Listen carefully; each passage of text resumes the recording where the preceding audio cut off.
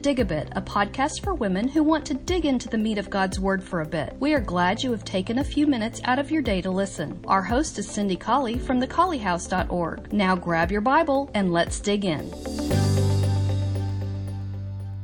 Good morning. This is the very first Dig a Bit for our study of the crown. Welcome to the study. I'm so glad that so many women and so many groups in so many parts of our world have decided to join us as we study David, the king in the Old Testament who was the forerunner of Jesus Christ, and especially as we make comparisons, look at ironies, and figure out who is the King of Kings and why he is the King of Kings and what we should do to be humble subjects in his great kingdom, the kingdom of Jesus Christ. I hope that by the end of this study, there will be more women who are part of the kingdom of Christ. I pray that by the end of this study, there will be many women who are part of the kingdom, who have grown in their walk with the King, and who are looking forward to that eternal crown that we will receive in heaven. As we begin today, I just want to make some introductory remarks about David and Jesus. This is Dig a Bit number 1, September 2023. Our new study is the crown. I want us today to make a point to try to look at the irony, the juxtapositions, if you will, between David and our Lord Jesus Christ. I want us to look at some of the things that we go, they're wow moments. They really are. When we look and we say, wow, David was the king who got to wear the glittering crown, and Jesus, the perfect one, was the one who wore the crown of thorns. Those are the kinds of things that I want you to look for. Ironically is the word that you will say. When you say, ironically, David did this, but our Lord Jesus Christ did this. You will say, by way of contrast, David was this, but our Lord Jesus Christ was this. Take some examples with me for this morning, and this Dig a Bit will be yours. It was the bloody man. It was the liar. It was the adulterer who wore the glittering crown here on this earth.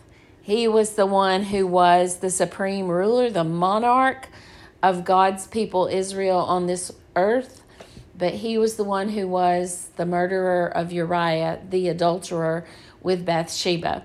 Now I know, and we are going to study the great attributes of David and how the great forgiveness of God is displayed in a big way in the life of David. But I want you to notice, ironically, it was the adulterer who wore the glittering crown.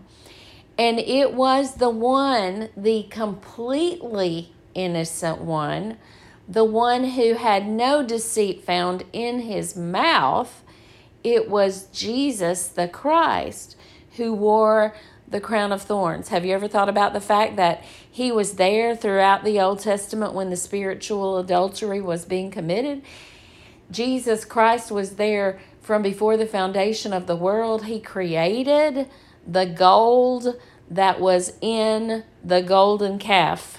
As Moses was up on Mount Sinai in around Exodus 20, getting the old law, the creator of all of those people who were bowing down to the golden calf, the creator of the gold, the creator of the skill in Aaron's hands, all of those attributes belong to our God, Jesus Christ.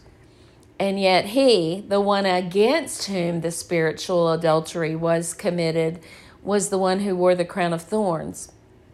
While David, a literal, physical adulterer, was the one who wore the glittering crown while here on earth. We see David is the bloody warrior. He wasn't allowed to build the temple, you'll remember, because there was blood on his hands. He was the bloody warrior in defense of the kingdom of Israel. And really, Many times he was the bloody warrior in defense without choice of defending. Jesus Christ is our, in another sense, bloody warrior on the cross. He submitted. He freely gave his blood. He knew about the crown of thorns. He knew about the nails piercing his hands and his feet. He knew about the sweat as blood, and he knew about the sword piercing his side. He knew about all of those things, and he submitted to them. He was our bloody warrior in a very different sense of juxtaposition when we think about David and Christ. I just want you to think about the irony of that. David was anointed king. He was actually anointed 3 times, and we'll study about that in his lifetime. He was anointed a physical, literal king, and he was honored in that anointing. Our Lord, God, Jesus Christ, Luke 7, beginning in verse 38, was anointed with the tears of a sinful woman who broke an alabaster box. He was God, and that was his earthly anointing. We think about the shepherd. David's sheep were loyal to him because they were dumb, unable to speak, that is. They were meek, instinctive followers of their shepherd David. Have you ever thought about that? The shepherd of the universe, the shepherd Jesus Christ, allows his sheep to choose whether or not to follow him? John 6, in verse 66. I'm going to turn over there real quickly while we're thinking about this. It says there, from that time, many of his disciples went back and walked no more with him. And Jesus said to the 12, will you also go away? And we know that one of them did. And in fact, all of them for a short time forsook Jesus and ran when he was arrested in the garden. Simon Peter said, Lord, to whom shall we go? You have the words of eternal life, and we believe and are sure that you are the Christ, the Son of the living God. We are the sheep who get to choose, unlike the sheep of David. And there are more of those ironies that we could mention that we will see as we study. I just want to challenge you today to be looking for them. Be looking for the ironies in the accounts of David, the physical king, and Jesus, the eternal king. But as we close, I want you to also notice this. In the eternal kingdom that will exist forever and ever in heaven, it is all honor, all glory, all majesty that will be given to the King of Kings, Jesus Christ. I have crowned him, God says, with glory and honor. I want you to think about the eternal crown. It's not a crown of thorns. Revelation 19, we get a little picture of that. I'm going to turn there real quickly. Verses 12 and 13 says there, and we're talking about from verse 11, we know Jesus Christ. Let's look at verse 10, as a matter of fact. I fell at his feet to worship him, and he said to me, Oh, see thou do it not. I am thy fellow servant, and of your brethren that have the testimony of Jesus. Worship God, for the testimony of Jesus is the spirit of prophecy. And I saw heaven open, and there was a white horse. And he who sat upon him was called Faithful and True. Uppercase letters in faithful and true. And in righteousness he judges and makes war. Remember we talked about David the warrior? Our king makes war too against spiritual powers in heavenly places. His eyes were as a flame of fire. And listen, on his head were many crowns. And he had a name written that no man knew but he himself. And he was clothed with a vesture dipped in blood. And his name is called the Word of God.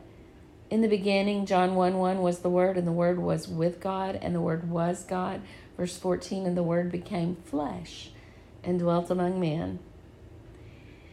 I love that. In heaven, it'll be many crowns, and they will not be crowns of thorns. They will be crowns of glory and honor.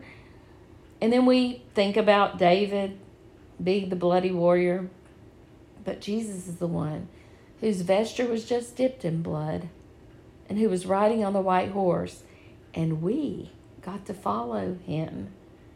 And the armies which were in heaven followed him on white horses, clothed in fine linen, white and clean. And out of his mouth goes a sharp sword, that with it he could smite the nations. And he rules them with a rod of iron, and treads the winepress of the fierceness and the wrath of the Almighty God. And he has on his vesture and in his thigh a name written, King of Kings and Lord of Lords. I know that there are some figurative language there and some things that are difficult to understand, and we'll be talking about how that the Bible is its best interpreter, and we'll be talking about some of those passages. But for now, I just want you to notice that David was the bloody king, the bloody warrior, in defense of the kingdom of Israel, really without choice. But Christ chose to submit and to have his vesture dipped in blood. And then the sheep, the sheep that follow blindly, dumbly, and the sheep that choose to follow. And when we think about that in the eternal kingdom, we think about every knee. You know, people get to choose to walk away from Christ here on this earth. Sheep get to choose to walk away and fall into the pit here on the earth. But there's coming a day, Philippians 2, verses 10 and 11, there's coming a day when every knee will bow and every tongue will confess. There will not be a choice in the eternal kingdom. And then we think about the anointing. Oh, David was anointed with a glorious anointing when we think of in earthly terms. 3 times he was anointed, and he became the greatest king in the history of Israel. And Jesus was anointed here on earth with the tears of a sinful woman who broke an alabaster box. But listen to his anointing described in Hebrews 1. Hebrews chapter 1. And again, I'm going to start in verse 6. And again, when he brings the first begotten into the world, he says, let all the angels of God worship him. Oh, they were already worshiping him in heaven when he was brought into the world. And of the angels, he says, who makes his angels spirits or winds and his ministers a flame of fire? That's what he said to the angels. But to the Son, he says, your throne, O God, is forever and ever. Your crown is forever. A scepter of righteousness is the scepter of your kingdom, because you have loved righteousness and hated iniquity. Therefore God, listen to the anointing, even your God, has anointed you with the oil of gladness above your fellows. And you, Lord, in the beginning laid the foundation of the earth. The heavens are the works of your hands. They will perish, but you will remain, and they all shall wax old. As a vesture you will fold them up, and they shall be changed. But Jesus, you are the same, and your years will not fail. His anointing is in the eternal kingdom, is the everlasting anointing. What I want you to see here is the great disparity between the glory of the physical King David and the persecution, the poverty, the final death on the earth of the Lord Jesus Christ. But then it all switches when we get to the eternal kingdom, and Jesus is crowned with glory and honor, and to his kingdom there is no end. He is crowned with many crowns. He has the vesture dipped in blood, but he's riding on the white horse. His anointing is the anointing of glory and honor and an everlasting kingdom. And every knee, every sheep will be following. Every knee will bow, every tongue will confess.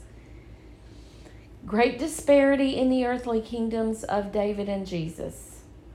But in the heavenly kingdom, we are more than conquerors because he is the great and victorious King, the conqueror of all darkness, of all sin. And we, as his followers, will get to be glorifying, honoring subjects of that great King forever and ever. That's kind of a broad overview of our study. Be watching for those ironies, those disparities, those juxtapositions in the earthly existence of David and Christ. And then we will be looking to that eternal crown that is sitting on the head of the King of Kings forever and ever. All right, I hope you have a great day.